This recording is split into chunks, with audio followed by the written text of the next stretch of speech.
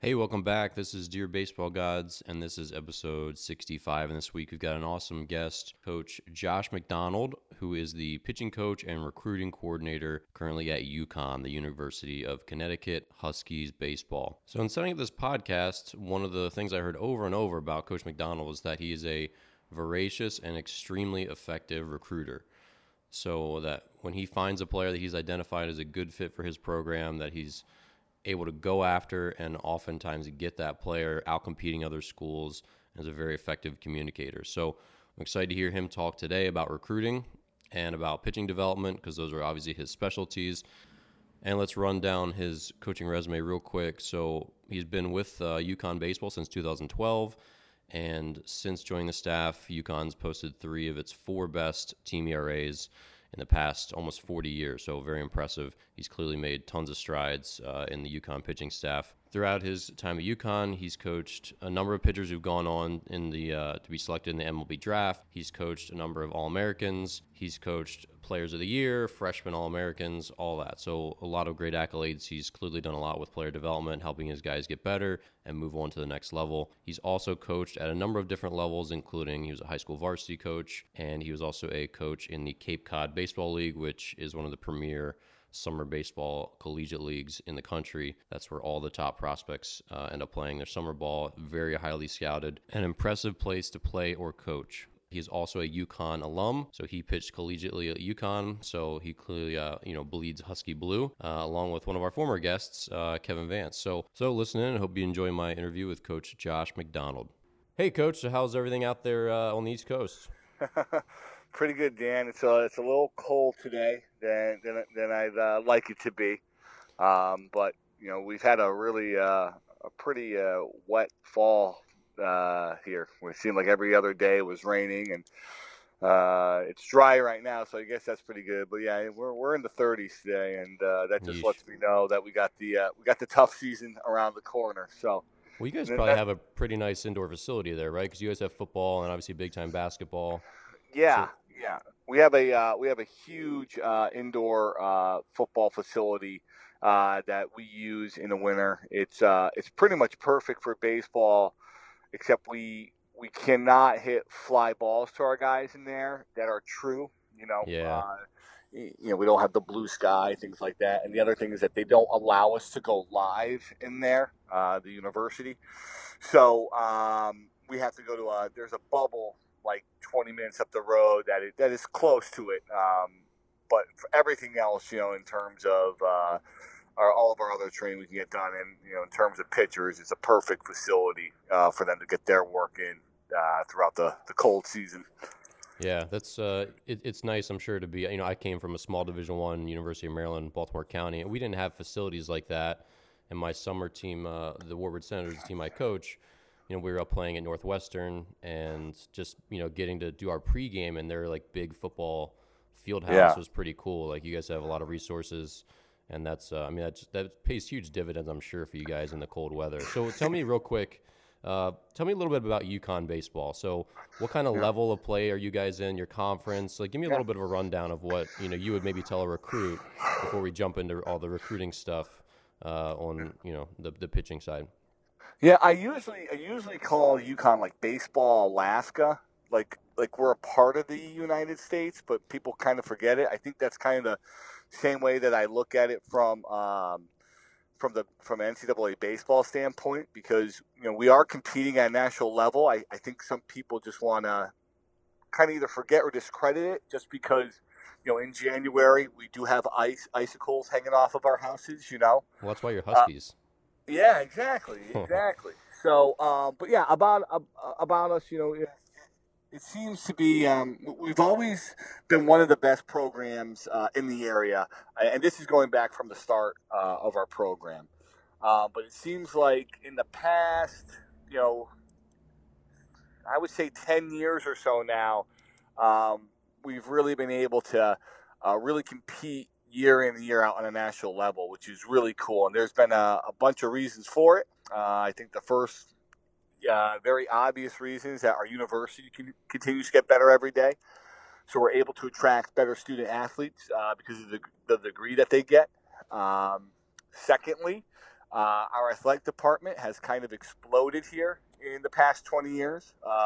We have a pretty good women's basketball team, in case you haven't heard of it. Yeah, right. Uh, we have 3 national championships in men's basketball. We have a Division I football program. All things that 20 years ago we did not have. So because of that, it's the same thing. It's sort of the trickle down effect. The other sports have also been elevated, and I think that we're one of them. Our resources are pretty good, and then we have facilities that help us to develop over the wintertime. We have the Shankman Indoor facility that's huge and wonderful and warm, and we can get in there every single day. One of the things that we'll tell a recruit is that if you're down in Miami and it's raining that day, you might not be practicing. Depending, you get one of those weird hurricanes that come through, you might not be practicing for a week. We could get 30 inches of snow, and we've gotten it, and we're in there. Yeah. We've shoveled out our hitting facility to get in there, so we don't have any days off. So I think that's really, really important for the development part of it. In terms of where we're at on the college landscape, we play in the American Athletic Conference.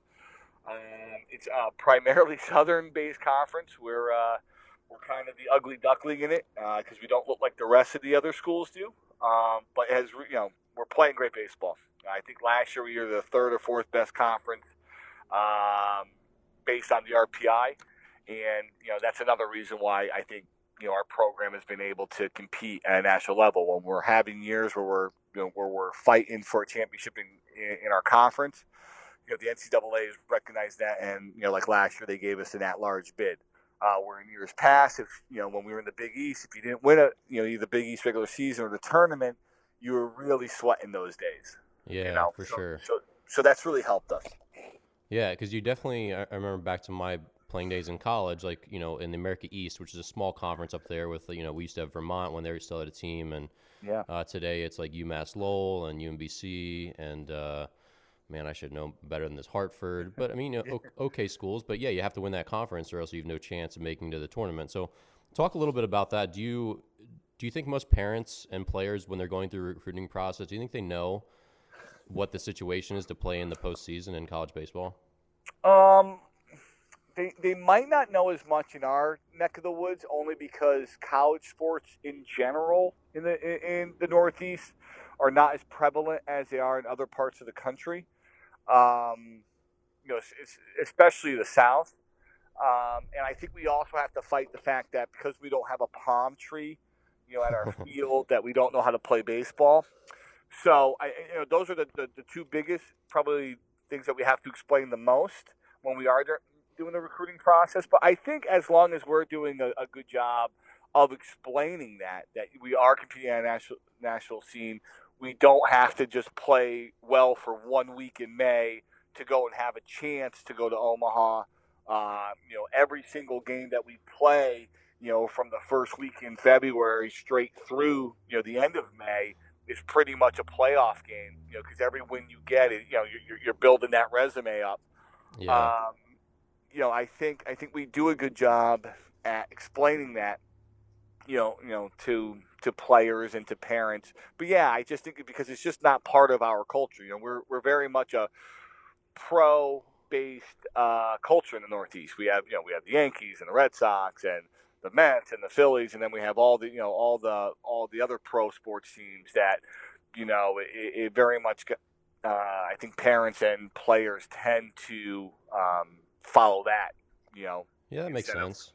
Yeah, I never thought about it that way. Yeah, do you those guys in the South with their stupid palm trees and say, look, guys, if there's a flock of flamingos laying on the field, you guys don't get to play today. Like, come on, like come to UConn. Exactly. But you guys have had a lot of success. So obviously George Springer won a World Series ring last year. Last year, yep. And then you guys have is it 5 major leaguers currently out there kicking it? Yeah, we have 5 major leaguers out there. Springer and Barnes both won World Series back-to-back years. Barnes with the Red Sox this year, which was really cool in our area because of how many Red Sox fans there are. Yeah. And Nick Ahmed winning a Gold Glove. I think he was the first Husky to win a Gold Glove for the Diamondbacks. And then you had Scott Oberg, who was really awesome in that wild card game for the Rockies. And then John Andrioli, I think after like 7 or 8 years of really grinding out in the minors, got his chance to play for Seattle and then over with the Orioles. So we have 5 guys and a couple guys still knocking on the door to hopefully join them in hopefully the next year or so. Yeah, that's awesome. So let's dive into a little bit. So you've obviously coached, as I kind of said in your intro. You've coached high school baseball. You've coached in the Cape Cod League. You played at UConn. You coach at UConn. So I want to get into your perspective on player development and the kind of kids that you recruit. But let's kind of first start there. So when you're trying to build your staff for the future, give me a little bit, because we have a lot of parents and players that listen to this podcast, and they're always trying to figure out, okay, like, what do I need to be doing with my son? How do I navigate this recruiting process? So again, I've heard from a bunch of different sources that you're a very good recruiter, and that you're a good communicator, very persuasive, and that you can often outcompete a lot of schools. That's what I said in your intro. For some of these guys, and I know there's tons of that stuff, because ultimately people need to feel a certain way about a school. Like you walk on campus, and like I had this recently with a kid, one of ours from our program. He had a lot of Division I offers, and he didn't end up picking the biggest school. He chose like a really solid. He's going to Tulane, but when he stepped on Tulane's campus, he's just like, this is like the place. Like he just loved it. He connected with the coaches, so it was like a feeling where he didn't have to go to some of the other bigger schools. Like he had a couple SEC schools. He's like, nope, like I'm good. Like I want to go here. So tell me about the recruiting process, and also why are you laughing about Tulane? Well, because is the kid really good? Yeah, he is. Well, that means I'm gonna have to face him. So that stinks. Oh, well, smell you, Josh. Yeah, I know. Good for Tulane, I guess. No, no. I guess a few things. The one thing that we really try not to get bogged down by when we are doing our recruiting process is really what other people think in terms of what they think about the players in the area, like all the rankings and stuff like that. It's nice when we get kids that might be on a PBR top 10 ranking, or might be a perfect game All-American, or whatever list you end up getting on. But that doesn't that certainly doesn't direct us into where our focus is. I think the first part is that I think makes us successful is that all of the coaches on our staff have been together now for 8 years. All of the coaches on our staff graduated from here. So we have an idea of what works and what works for us. And in terms of, pitchers and stuff like that, the thing that we try to find is kids that have what we consider competitive stuff, and I'll go over that in a second, that throw athletically, and then we really don't worry about the rest of it. So what I mean by that is competitive stuff. Do they throw hard? Do they have plus secondary pitches? Do they seem to be able to get swings and misses when you go see them? Because those guys that throw 90 in high school and they're not striking out everybody. It's like, what is going on here? Exactly. Well, why is this kid? Forget the fact that he's not striking everybody out. How is this kid giving up even a run? So we try to really fight through that sort of BS. And then the next part that we look at is, for me, I like watching a kid that when he throws, he looks athletic. I really don't care what his mechanics look like as long as they don't really look stiff. For me, I've said it all the time. If a kid looks unathletic everywhere else in his life, we have a kid on our team that looks like that. If he looks like he can't catch a football or he's never played soccer, I don't care. But when he's throwing, does he look like an athlete? Does it come out easy? Does his arm work well with itself? And I think because of that, those guys tend to just have more success when they get up here. They tend to have jumps when they get to this level. There seems to be a higher potential there for those guys. So, we don't I'll tell you what. Very rarely, when Jeff, he's one of our assistant Coach Horrigan or Coach Pender sees a guy, they don't really tell me, hey, this kid is what his height is, what his weight is. They don't say, hey, he's 82 now, but with his frame, he'll get to this. We don't talk about that. It's, hey, he was throwing this, really good change up or man plus secondary pitch, really athletic when he throws. The kid can have a dumpy body, and where it's just like, how does it look when it throws? Though, is it moving? Is the body working together? And then the last thing we look for, and probably the most important, does he look like he has an idea, and does he look like he's competing out there? A lot of guys really like showcases. A lot of guys like hitting the gun. We would much rather see you in a game, and we much rather get the guy that looks like he's really enjoying going up against the batter.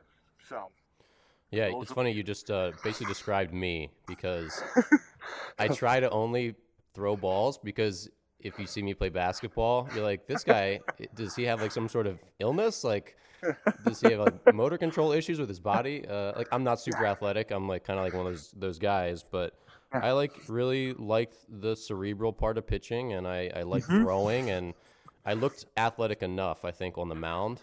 But just like, let's not ever play another sport ever. Like, let me just sit on my computer or whatever. Well, I also think that if you listen to the other things though, what you're really hearing is that the kid is not a pitcher yet, but he plays 3 sports and he's super athletic.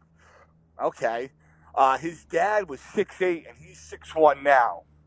Okay, his grandfather pitched at Lehigh.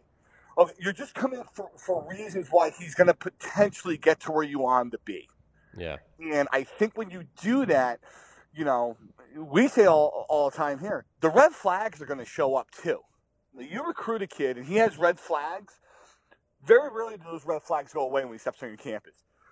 So if you go watch the kid and the kid looks like he can't feel the bunt, the odds of him showing up day one, all of a sudden looking like Greg Maddux out there, feeling his position, low. If that kid is 1'9" with a guy on you're second still describing base, me, by the way. So just so you know, this is getting creepy. But all right, continue. If the kid's a 1'9" with a guy on second base, it looks like he doesn't have a clue on how to hold on runners yet. That doesn't mean that shows up when he gets there. So that's the same thing. A lot of times I talk about crystal balling. When you see a kid, everybody wants to believe the best version of that kid. To me, what I've tried to do is, in terms of limiting mistakes, and it's getting a lot harder because you have to recruit younger and younger. So this is probably something that it's definitely becoming an issue with me. But I just try to envision, okay, this kid doesn't get one bit better between now and when he gets to me. When he gets to me, can he at least compete on the mound so he doesn't have a miserable experience when he gets to college? So he can at least compete and get out. Yeah. Let's not worry about pro ball and draft picks and the other stuff. Can the kid at least enjoy what would be his college experience? Because you've been on a team, forget pro or whatever level, but in college, if a kid can't get guys out, or he really can't compete at that level, they don't like it anymore.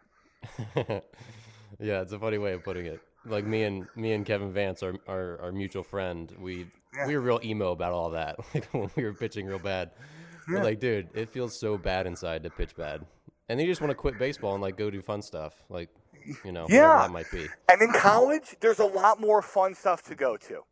Yeah. I think one of the lures when guys become professionals, and I never was one, is that does it get more fun to being a professional? You work at night. You don't punch in a real clock. What you do for a living is getting guys out in front of fans who either cheer or boo you. That's pretty cool. So even when you're not doing well, it's still a cool job. In college, if you're not playing and you have to still go to class and do all these other things, and this thing now becomes a hindrance, when you're like, man, I'm spending 40 hours a week trying to get better at something I'm not very good at, when I could be hanging out, with the Pike boys, you know, having toga night, and losing my mind on the weekend, and whatever, tailgating for the football game, whatever it ends up being that you really limit yourself to, because UMBC has to go down and play the Snowbird Classic in Port Charlotte for spring weekend instead of going to Cancun. You start to go, you know what? There are more fun options for me to have here, and I'm miserable. So I try to limit those things in terms of I'm trying to get a guy where hopefully he does not feel that way when he walks in. You know? That makes a lot of sense because there's definitely that learning curve as a freshman. I mean, you probably expect to some degree that kids are going to come in and get beat up, right? Like they're going to throw their 87 and try to pump it by them at the belt like they did in high school and get destroyed. But yeah, I mean, I think keeping guys because it seems like a big decision point at that point in their life because you're right. Like when I look back at my college career, when you look back at yours, you don't get to do all the normal stuff that all the other kids do, and you trade that because you enjoy playing baseball and you enjoy your teammates. But if you don't, like you don't get those 4 years back. Like you just had a miserable 4 years. Correct. And I'm sure both of us have. Like I know I can think of a friend now. She's a soccer player. Like she does not speak fondly of her 4 years in college soccer. She didn't have fun. She didn't like the school. Her coaches, not great. Her it just was not the experience that she hoped it would be. So I think that makes a lot of sense in the recruiting. Like you're still recruiting people.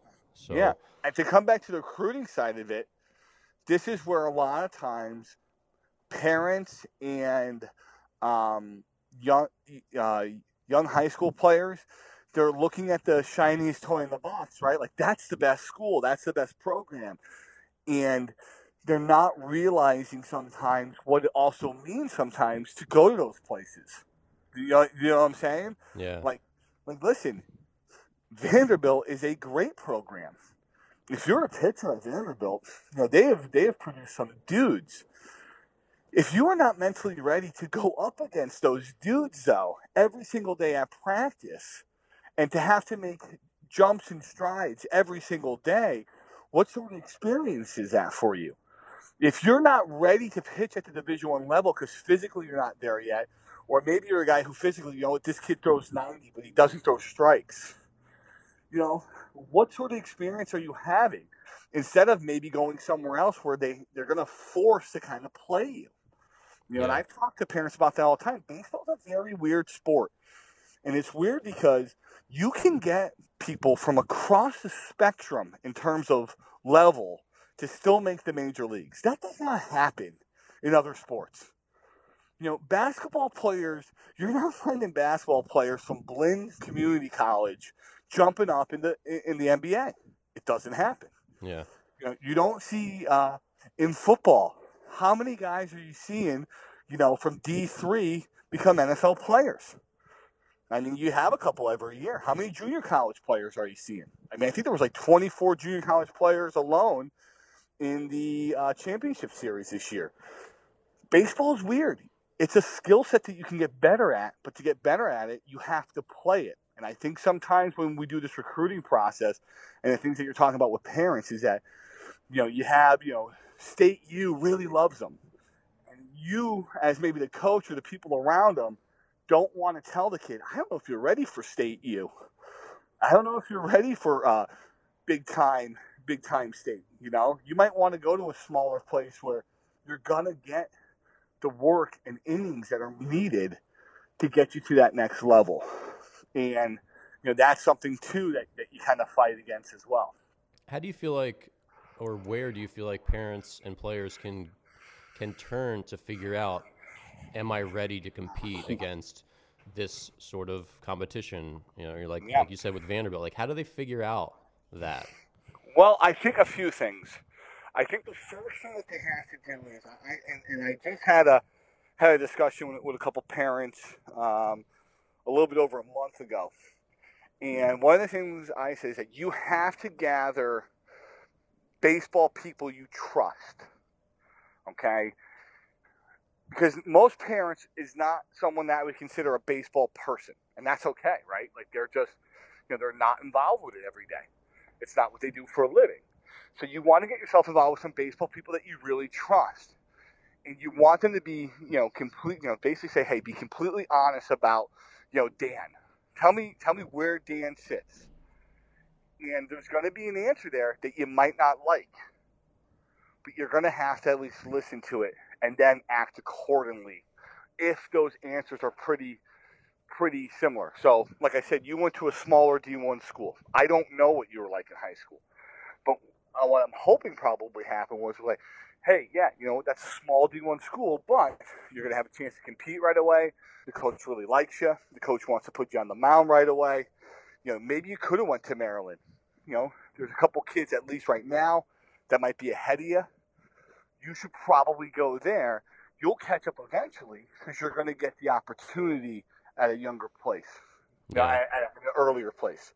So you have to just listen to these baseball people. The problem is that we've now gotten ourselves to a situation where most baseball people that you're talking to now, you're also paying. So you're paying to work in their facility, you're paying to be in their program, and what's going on now is that, well, now we have a conflict of interest, huh? Yeah. You paid, coach at, Superstar AAU to get your kids seen.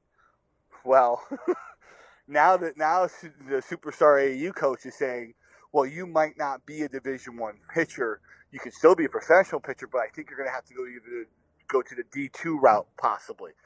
And that's something that wasn't in the initial plan. So that's a really tough part too. But that's usually what I tell them is that get some baseball people that you really trust, listen to them, actually absorb it and make a move accordingly. So you do a lot of, it seems like, recruiting the human, like recruiting the person. And yes. How do you guys use some of the new tools and analytics and all that stuff, the exit velos, the spin rates, give me your take on that. I would say that stuff hasn't really hit the youth level yet in terms of pitching wise. The spin rates and stuff you're just starting to get that. The exit velos that they started, I would say, seemed like about 5-6 years ago, where every kid knew what his exit velo was. Mm-hmm. So really, I still think that we're using pretty, not archaic, but pretty much we're still with the standard, what your velocity is on certain pitches and things like that. I think as we go on, we're going to get a whole new level with the spin rates and things like that. As more, once again, these facilities start to get them, and as this technology becomes cheaper to get, the Rapsodo machines and such forth. But when I go to a high school game, I just can't set up a TrackMan, Yeah. So a lot of that has to do with when you're watching a guy. One thing that I've tried to explain is that we're all of a sudden becoming amazed at spin rate. Well, he has a high spin rate. There used to be a time where you could figure out if a guy had high spin rate. You'd go to the game, he's throwing 84. 84 is above average for high school, okay? Yeah. He's throwing 84, and he's blowing it by everyone like it's 95. And you sit there and you start to question, well, is the kid terrible that he's facing? Or does it something different going on here? Typically, we would put in quotations fastball with life, right? Or he throws the rise ball, or The invisible, yeah. The invisible. Yeah, the kid had spin rate, and we just were trying to figure out a way why his fastball wasn't or is more effective than the guy throwing 88. So I think we've always kind of done that, and now we have a new metric to actually prove it. But from an analytical side, I think what's happening too is that we're taking these really kind of bare measurements and using them to recruit without seeing the whole picture. So you'll get the text from the kid, hey, my exit velo is 100. Holy crap, that's awesome, right? And then you see the video, you're like, wow, this kid looks like a softball player, Yeah. And then when you go, okay, what'd you hit in high school? And he comes back, well, I didn't play every game, and all of a sudden the real thing comes out. Like, it's easy to be a strong kid and get exit velo. When it's not easy to be a strong kid, have exit velo and bet 500. Yeah. So that's where I think we're actually going back to some of the older statistics, because the new ones, I mean, if you want to find a kid with an exit velo of 90 plus, which is unbelievable for a kid at the age of 16, dude, you can find thousands of them now. It's so easy to find. It's still really hard to find a kid betting 500. So Yeah. you have to go back a little bit and start to ask those other questions now. So you say, hey, I know physically the kid is at, point A, but where was he during the year in terms of, where'd you bat him in the lineup? How many strikeouts did he have? Does he see spin at all? And these are all questions that we're going back to their other coaches. Once again, the very traditional recruiting questions and scouting questions. Yeah. So does the exit velo and all that stuff, does that lure you down to see a kid? So you scroll down the PG list and you Sure, see sure, 98? sure. Well, I don't know if it's just that, but if someone that we trust reaches out and say, "Hey, this kid is," I always like to use the word freak. Hey, we got this. He's a freak. He's fast and he's strong. You got to see him. That can certainly get us out for sure. But at the same time, if a kid only has, let's say, an 80 exit velo, which isn't, off the charts, but that he's just a really good player, we're not going to allow his 80 exit velo to be a reason why we're not going to recruit him. Yeah. It's like the same thing with the 60 time. The kid's in high school, he's running a 7.3. He's not very fast. But, he also, every time we see him, he's hitting doubles. Well, I see a lot of guys who are super fast who can't put the ball in play. So we're gonna still stay with the kid who looks more like the baseball player. Does that make sense? Yeah, for sure. Oh, okay. And I think that's becoming probably more underrated than ever, because I see, you probably shake your head going through Instagram like I do, where, you see a kid like literally, like you said, hitting a softball swing that'd be a home run on Hit Tracks, and you're like, what are we doing? Like, is this baseball? Because that swing doesn't exist in the real world. Yeah. Yeah, it's great.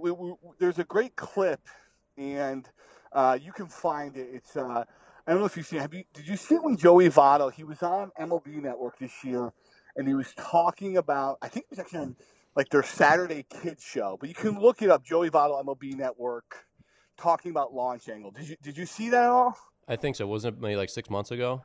Yeah, and he's basically saying that, and the best part he says that we're not selling the whole picture. So, like when Josh Donaldson said, if your coach is telling you to hit a ground ball, don't listen to him, whatever it was, what you're not telling the rest of the kids that Josh Donaldson is one of the top 10 baseball players alive. So he's gotten to the point in his career where he's like, you know what? I am going to start to cheat a little bit here. I am going to try to lift a little bit more here because I can do it. And I think that's kind of what's going on in a lot of these facilities and stuff, is that you can train velocity, you can train exit velo, but it's not always going to translate into success during the game.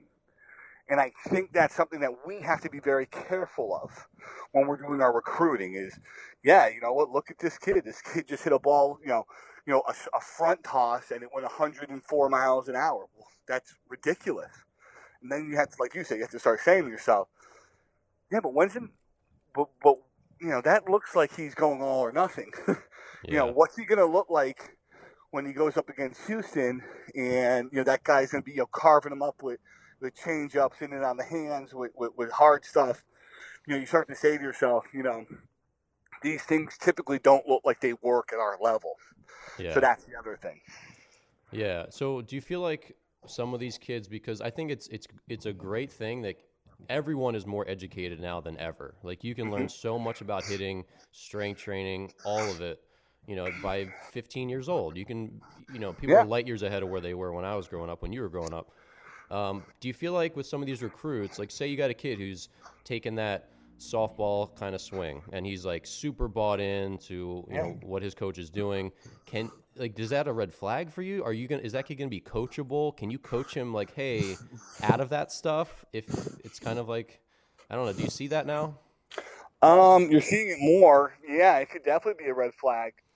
It could definitely be, and from the pitching side too. You have these guys doing a lot of weighted ball things that certainly I typically don't coach for the main reason was, I wasn't coached on it, so I don't feel comfortable doing it. It's one of those like, I didn't do this. I'm not an expert on this. Not saying I'm a super expert on pitching, but at least I did that. At least Yeah. I was there. Uh, so and what you're starting to see is that it does get to be a red flag because they tend not to drive home the things that are going to be successful when they get up here. One of the things that we've been starting to do now with our guys is we're making them actually take baseball quizzes. In terms of when the white thing comes near you, what do you do with your mitt? A, but make it go in it. Yeah, but B, more in hide terms from of it. just just baseball IQ stuff. Because, like I said, you're right, man. You're going to have guys in there at a younger age understanding, biomechanics and things like that, but they don't understand the very simple game that we play at times as well. Yeah. Because there's so much more of an emphasis on getting that exit velo from 80 to 81. Getting the fastball to 83 to 85. Well, whatever it ends up being, they're certainly not okay. Being able to hit a ball to the right of second base without altering your swing too much. Being able to use the middle of the field more often. Being able to keep your hands back on off-speed pitches. Being able to understand what the defense is trying to do to you. On the flip side, with a pitcher, yeah, you might be throwing 85, but what's it mean when you see a kid who has really low hands up at the plate? Where do you think you should be able to attack them? What happens, when a kid is jumping all over your fastball start off? How do you go and attack that to get them off your fastball later on in the game? All these things that they're not focusing on because they're focusing on really one thing, And those are the type of things that if you do get a kid like that, when they come in, you're starting to see that those guys have the hardest adjustments because their game isn't well rounded. Their game is very much, turned into, almost like a gymnastics event where they're just trying to get the best score possible. We don't do that. Our game, and especially, the difference between this level and, let's say, an AAU game is just so much different than when they get there. If they're not well rounded, they tend to have a really hard time surviving. Yeah, and I think there might be a Joey Gallo effect where as soon as you see one example of someone who's a freak of nature do something, you think that then that applies to you. People do that with Dustin Pedroia. Oh, I'm 5'6", it's fine. I don't need to gain weight. It's no, dude, Dustin Pedroia is the best fielder ever. And he's just the best baseball player. You need to be big and strong. Don't be like Dustin Pedroia. And Joey Gallo, how many guys could hit 230 or was it 220 or 210 and hit 40 jacks? And he was legitimately, I think the kind of the consensus was that he was a valuable player, right? Even though by traditional standards, hitting 210 is not great. Yeah. But you can't do that as a high schooler who has power like that? You know what I mean? Yeah, and you're right. Outliers are tough examples, I think, for kids to grasp sometimes because they want to say, oh, I could be like that. Where, for every Jose Altuve and Dustin Pedroia, that gives kids hope, which is great because you're right. Small players can be amazing players, and Altuve proves that every day. But that's not to say that can, I think, on the other hand, lead to complacency where kids that need to do other things don't do them because oh, I can just be like him. Yeah, I think something that we have, our hitting coach describes it, I think, the best way is that when you're seeing guys at that level of baseball, Gallo, Donaldson, and who else, Trout, okay, you're not just seeing a baseball player. What you're seeing is the highest degree black belt, okay, at baseball. Okay, you're seeing Bruce Lee, okay. You are not Bruce Lee. The problem that we have is that you have to get the other belts first before you get to that degree black belt. And that is something they have a very hard time understanding. And it's something that we're trying to get through. We're focusing on the cool. The home run is cool. The launch angle is cool. The exit velo is cool. It's all cool. That we don't want to look at the guys who are really good and they don't do it cool. I don't think Joey Votto does it very cool. Telling guys to hit balls hard on a line in the middle of the field, it takes a really long time to be able to do that, and it's very hard. But if you get good at that, you're going to have more success as you go on, more sustained success. But it just takes a lot longer to get good at. Whereas we've talked about, if you just keep flipping me soft toss, and I get this angle correctly, yeah, I'm be able to hit it farther and hit it harder. But the problem is, when you get into a game, the guy's not putting it on a tee. And the guy's not making it nice and straight and easy to hit. So, the game aspect of it really makes it a lot different. And I feel like most guys and kids don't want to look at the way the other guys are doing that are really successful as well. They just want to see the cool ones, right? Yeah. Steve Malinowski at Hartford says it the best way. I think this is the best way for guys that like to live inside a cage. The cage is the zoo. When you go to the zoo and you see a lion, nothing happens to your heart, right? Oh my God, look at that lion. That's really cool. You go and you see a gorilla. Yeah, look at that gorilla. That's really cool. If you got dropped off in the jungle and you saw a lion and you saw a gorilla, your heart's doing a lot of different things. And you certainly are going to be acting a lot differently. Well, that's what they keep forgetting when they go into the cage. My swing looks good here. I'm feeling great. I just hit that 90. That's great. Well, guess what? When you get dropped off in the jungle and you got to face a kid throwing 93 with an exploding slider, you're going to realize that the zoo might not have been the real thing. You know what I mean? Yeah. Yeah, and so what do you think the first adjustment? So you get these kids that are good athletes, they're good players, they come in to UConn. Tell me the first couple adjustments, and it might be across the board, or maybe there's position player specific, or hitter specific, or pitcher specific. But what do you feel like kids do the first couple things to pull themselves up to the level that you want them at, or to where they can compete well? I think the first thing that has to happen is that for the most part they have to fail, and you have to let them fail. I think as coaches, I think our natural reaction is when you see somebody not doing something the right way, you jump on it right away. Nope. Let them fail. Let them do it their way, and then let them come to you. It's a lot more easier when they're asking for help than when you're trying to say you're doing it wrong. You know what I mean? Because they've been doing it right their whole life. Now they're saying, hey, I've been doing this right my whole life, and it's not working. Well, that's a lot more powerful. Okay? I think the easiest thing, though, for most guys, day one, just to kind of harp on, is just playing the game the right way. Are you going out there? Are you doing the things that you can control in terms of, are you hustling? Are you running balls out? Are you playing, are you playing at a high level? Are you paying attention to the signs and things that we're asking you to do to make the game a little bit easier? Or are you still in, Johnny All-Star mode where you hit a pop-up to something and not run it out, where everything starts to spiral on you? And from a pitching standpoint, same thing. Are you going out there and just think you're going to strike everybody out so you're not paying attention to runners and all the other things that we've asked you to work on? Well, now it gets really hard because now we're bad at everything. Instead of just trying to do the things that, the things that will make it much easier for you, simplifying, making the game easier so we can actually start to attack your skill set once you're ready. Gotcha.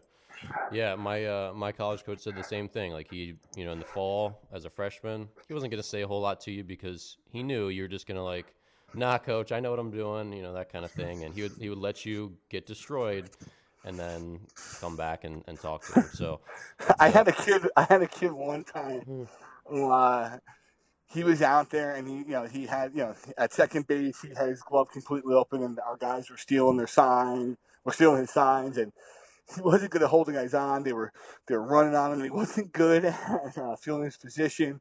And I was just out there umping that day behind, and I was like, hey, man, you got to close up your glove. They're stealing your signs, man. And they're just destroying you because they're stealing on off-speed pitches. And he looked at me and goes, I just want to pitch. Wow.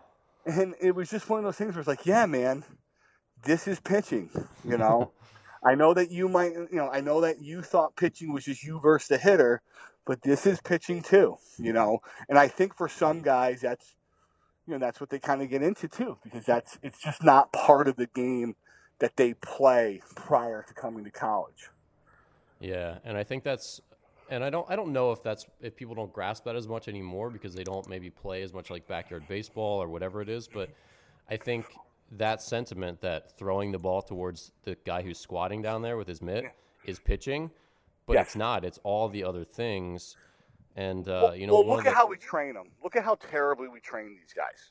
And what I mean by that is, you look at the system that's currently available. Okay, you have obviously high school baseball, which is the closest that you're going to get, at least from a baseball standpoint, to getting to play. Now, depending on the high school that you play or the league that you're in, your talent levels might be completely off, right? So you might come from an area that doesn't have strong high school baseball. But for the most part, high school baseball, you should be seeing things that you tend to see more often in college. You're going to see more bunts. You're going to see, hopefully, more guys, playing the whole game. The score matters. There's not a time limit. All these things that when they go away for the summer is completely different. Yet guys playing wood bat, they're not strong enough for wood bat. They're not. But we continue to have them swing wood bat. Why? I have no idea.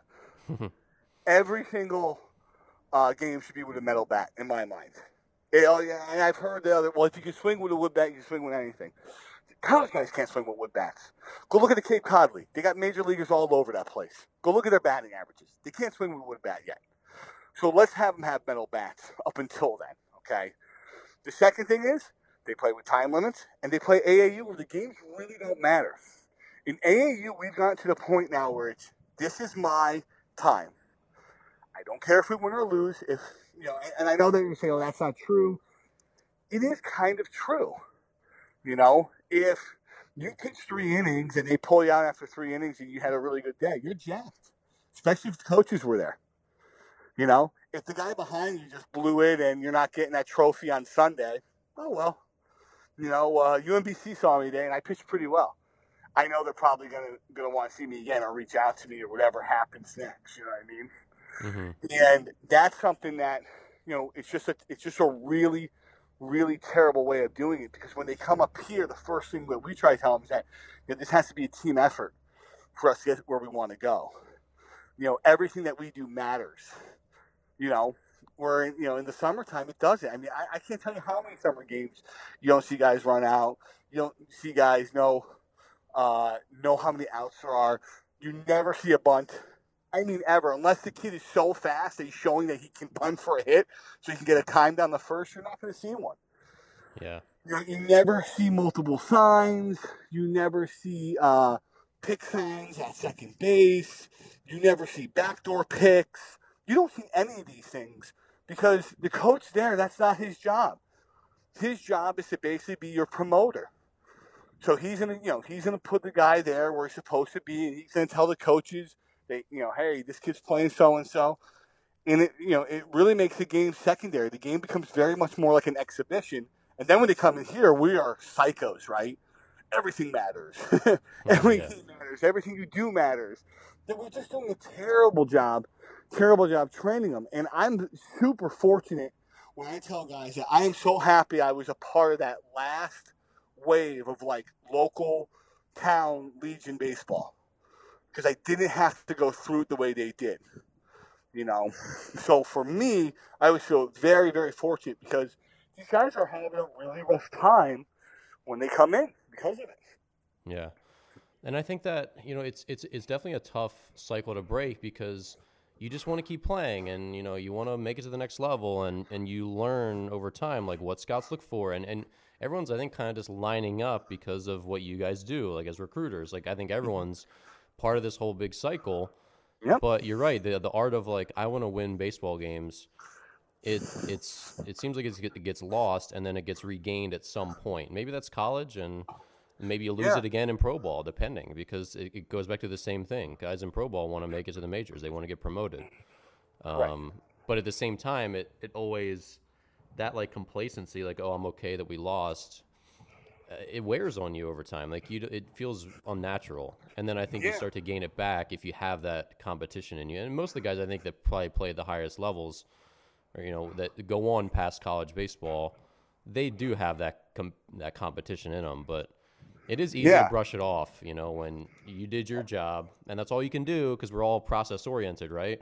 But yeah, it's okay to be like, this sucks. Like we lost. I yeah. don't know. And I think the other thing too is when you're doing these AAU tournaments where pitchers are only going 3 innings and then they're throwing a showcase on Wednesday, and then it just becomes it's just very unnatural. I cannot, I don't know how many guys go out there and it's actually, on them to win or lose the game as a pitcher. Typically they're piggybacking. So they did 3 innings and then your buddy did 3 innings. Well, you guys did a nice job. That's great. And I'm not saying that doesn't happen in college, that we don't have games like that. But how many guys are going out there where they have to pitch in a situation where they're tired, where they have to pitch in a situation where it is all on them, whether they win or lose that game. And these sorts of things, hey, I pitched, 6 innings today. I gave up 1 run and I lost. Ugh. That awful feeling that even though you were good that day, that you lost. Those things aren't happening anymore. Especially in the summertime. You have a guy going out there, hey, this 3 innings, I gave up the 1 run, but whatever. I pitched pretty well. You can check it off the box that you did an okay job. That's the sort of thing that I think is being lost. That when they get to college, it's a brand new,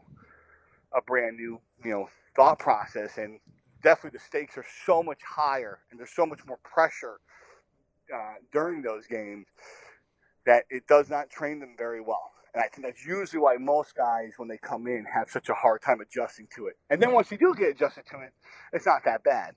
But early Yeah. on, I think that's usually the toughest thing for them.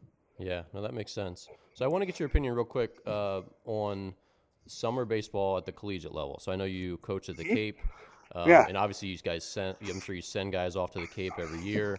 So tell me sure. a little bit about that, because I think that's number one. There's a couple of things I think that are changing, which is more and more players are taking the summer off to like train, Yeah, which yeah. I'm interested to hear your take on. And also, I just think a lot of parents don't understand. They just don't. They're not exposed to that yet. Like what happens in summer baseball when you then go to college?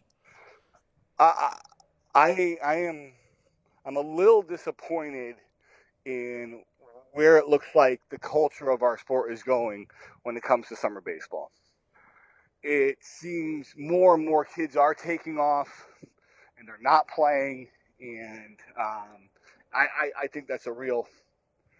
I just think that's a really disappointing uh, outcome that's becoming with. I have to believe it's with the salaries and stuff that the coaches are getting. Don't get me wrong. I like that the salaries are going up, but I think it's a byproduct of it as well. But there's to me there's two main issues with summer baseball. The first one is there's too many teams. There's just too many teams. There's too many leagues.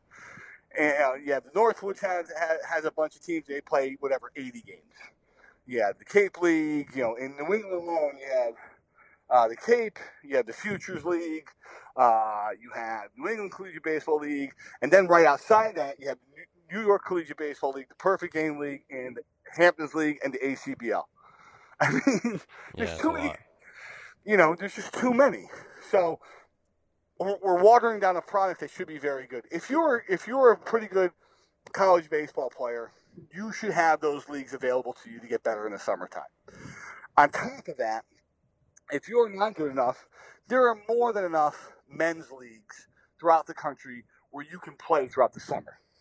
So, when I was playing, that was that was an option, and it wasn't a frowned upon option. Whether you had to stay back and work in the summer, when you were a freshman, and any CBL team didn't want you because you didn't play enough, and you go off into the summer and you play with a bunch of men, and you come back. These options used to be there, and now it's like, oh no, I'll just play in the summer league. Where guys are coming and going. The second thing is that guys are just being shut down and guys aren't playing. We play a sport. I believe that you get better playing every day. You have to play every day.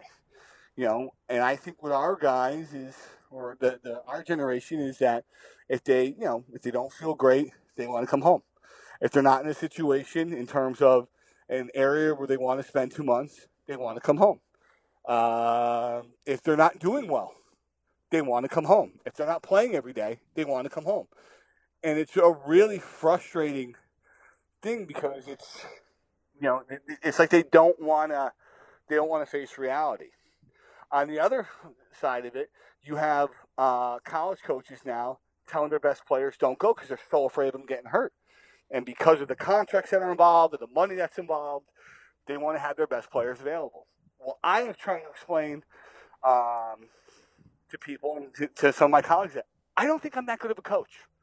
And what I mean by that is that I don't think I should be the only voice my guys hear. Like, I don't get ego. My ego doesn't get wounded when a kid comes back and is like, hey, I learned a cutter this summer, and look, it's really good. Oh, great. Or, hey, I learned this new training regimen. It makes my arm feel great. Well, that's not my training regimen. I don't do that. So for me, I think that, this game is very much a global game. It's a game where the more information is being shared and that you're learning from different sources, the better your game gets rounded out.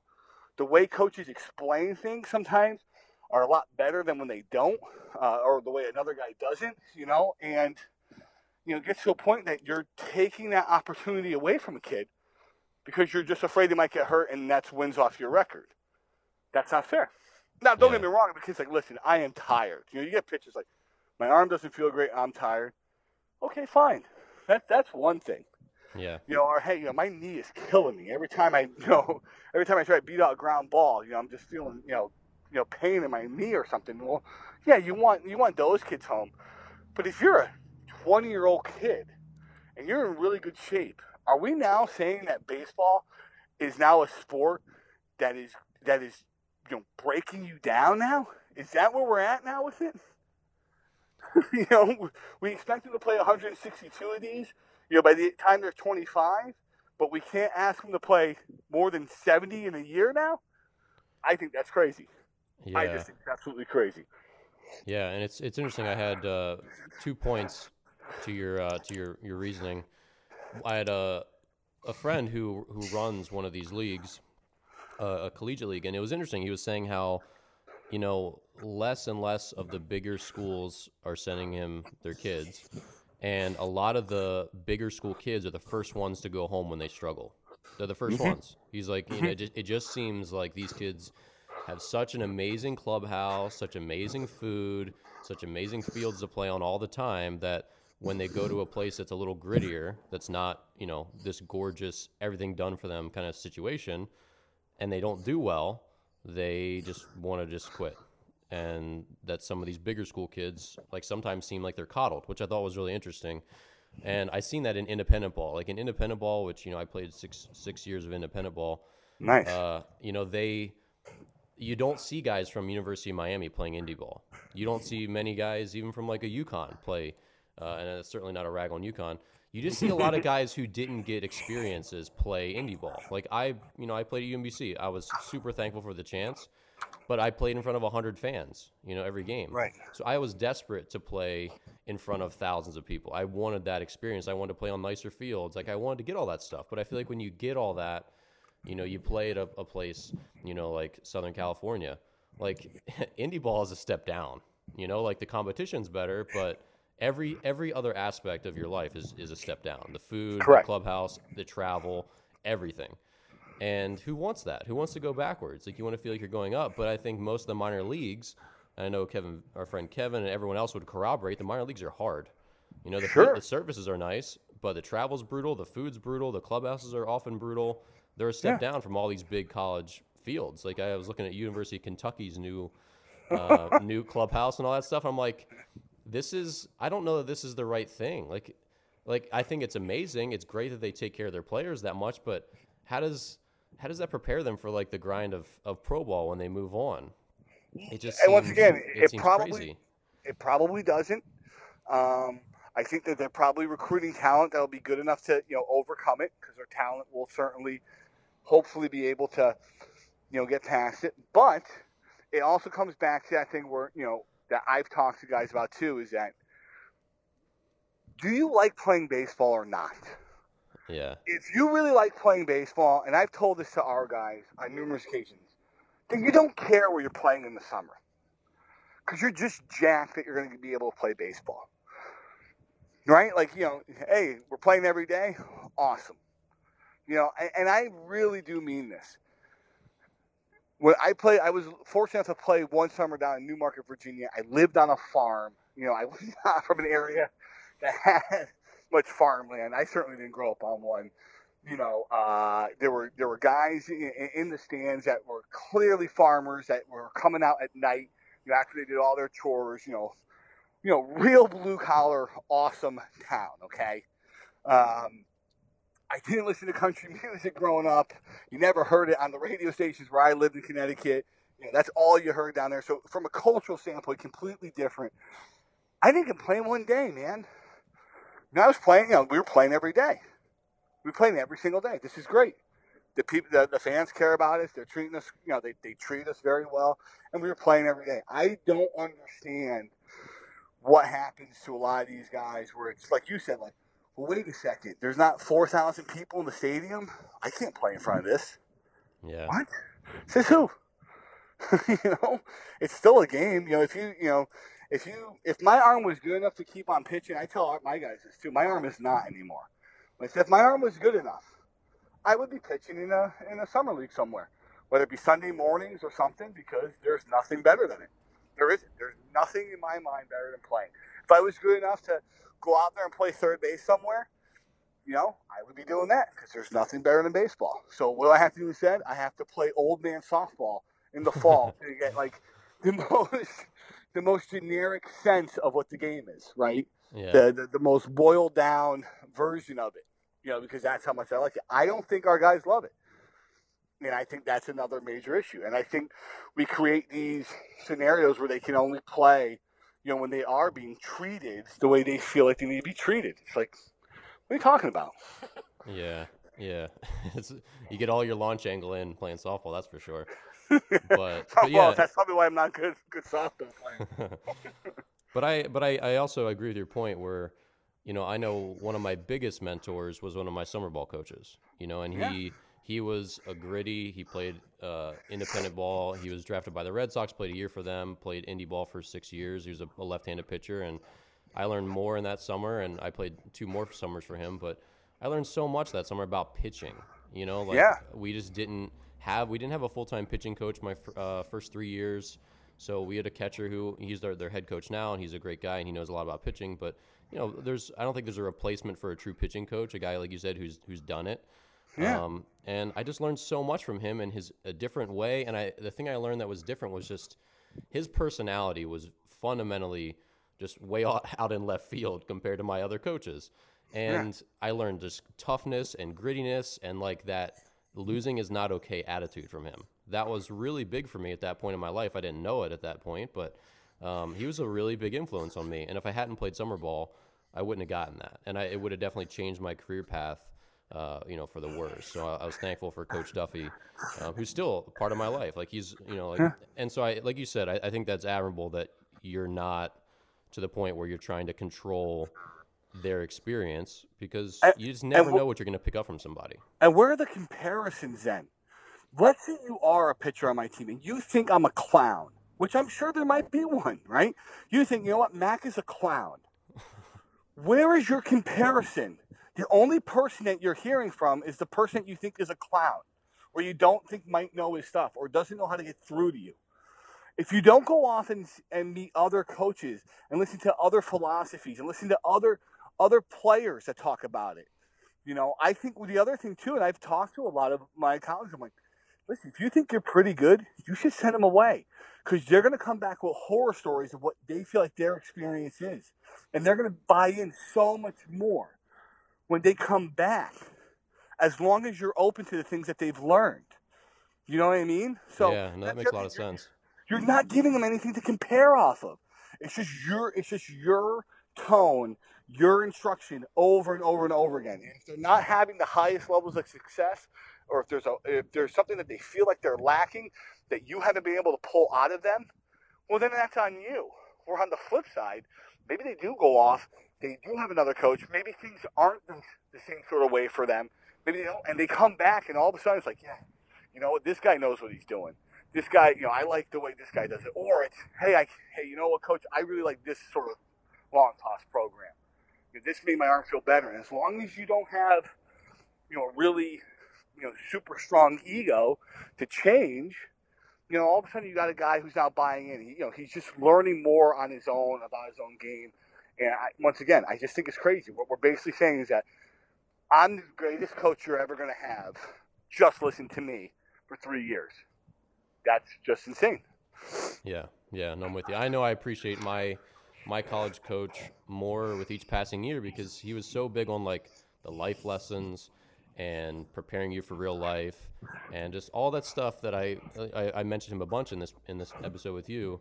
Like as the years go on and as I'm exposed to more people and I'm coaching people, I realize that he gets smarter as the years go by. So so I think there's a lot there. So as we wrap up, Coach, is there anything else that you'd like to divulge from I feel like deep within the labyrinth that is your brain? Did I complain enough? I feel like I just complained.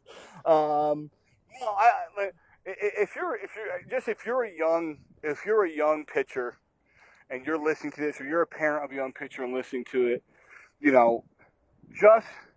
just try to learn as much as you can, watch as much as you can. Like what you were saying before, there's just so much available now for guys to see. There's so much available for them to learn, and there are so many different ways of doing it now with technology. You just learn as much as you can. Try to get as much knowledge as humanly possible, okay? And apply it to the right things. Like I said before, this is not gymnastics. You don't throw one pitch and get a 9.8 from the Russian judges, okay? We have to get guys out. And there's a million different ways of doing it, okay? And there's a million different ways to go about it. So because of that, just try to learn as much as you can, and try to use those resources.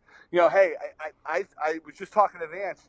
I'm going to give you a plug here, but Your Pitch Isn't Complicated book. I picked that up last year for a few reasons. Listen, I've read through it. Some things I really liked. Some things I'm like, what? That's a little bit out there for me. I can't teach that, and especially the mechanical stuff, some of those things. But you know why I kept it? Because I felt like if a guy came into my office and my explanation wasn't getting through to him, I could at least be like, well, here's how another guy explains it. And I thought it was very general. It was very easy to read. It was very, you explain things very simply for somebody to pick up. But my point is that it was just one of those things like, here, look at this. Hey, you want to know how to throw a change up like Johan Santana? Google it. You want to throw Mariano's cutter? Google it. You know what I mean? Like, There's just so much there for you. You want to hear how Maddox used to set up hitters? Google it. There's just so much information out there for them. Don't just be a guy who is, hey, I'm going to pick up this 4-ounce ball to get from 87 to 88 because now I'm better. That's not how this always works. So that would be my last thing. Is if you're listening to this, please, put in the time and effort to just learn more. I appreciate that. Well, I appreciate the kind words about my book. And yeah, if you're out there listening to this, hopefully this podcast is giving you hope because he basically described me, who's the most unathletic person you could find. You don't have to be able to field bunts well. You don't have to be able to play basketball well. If you just do a couple things good. At some point, I'd like for you to field bunts okay. Yeah.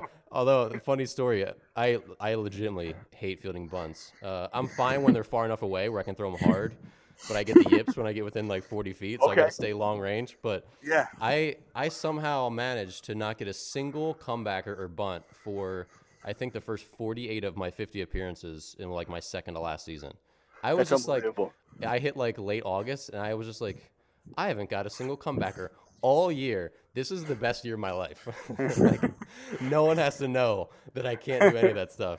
It's so great. So, well, Coach, are there ways that anyone can follow up with you on social media? Is there anywhere you'd like them to lead back to you? I'm not a Twitter guy. I think that's best for everyone. Every now and then, when I do have free thoughts, if I did have an avenue to let them out. You might have students, outraging outside my office, so we don't want to do that. But I have email, joshua.mcdonald@uconn.edu. If anybody wants to reach out to me, I'll get back to them. But that's about it. That's about as much technology as I have. Okay, keeping it simple. So yeah, send him a letter, attach it to a homing pigeon, and Yes. send Yes. it out there. Yes. All right, well, Josh, thanks so much for being on the show. I think this is an awesome conversation, and best of luck to you guys out there in Alaska and Siberia this year. Thanks a lot, Dan. All right, well, that wraps it up for today's episode. I want to thank again my guest, Josh McDonald. He is, again, the pitching coach and recruiting coordinator for UConn baseball. And, today was just a really awesome conversation. He's very candid. He's very to the point. Pitching, it's getting harder to navigate, I think, than ever. The recruiting process is very difficult to navigate. But I think he gave a lot of really great insights as to, what you should be doing as a player, as a parent, what you should value and what you should kind of ignore. So hopefully today gave you some clarity if you're, the parent or a player in high school baseball where you're trying to understand like what the process should look for you. Because again, just, to mirror one of his, I think, really good take-home statements is that you have to find a school that fits you, and you don't want to go there and have this miserable experience where you can't play, you can't compete, maybe you went a little bit too high for your ability, and it just becomes a struggle. So if you enjoyed this show today, please share it, send it out on Facebook, shoot a tweet, and leave a comment. Let us know what you enjoyed most. And lastly, if you aren't yet, definitely subscribe to the show on iTunes, Stitcher, Spotify. Check us out here. Don't forget that we have a video version as well, and that's on my YouTube channel. So feel free to jump on there, subscribe. We got a lot of new videos, podcast episodes, lots of stuff going on. So thanks again for being here, and we'll see you next week on Dear Baseball Gods.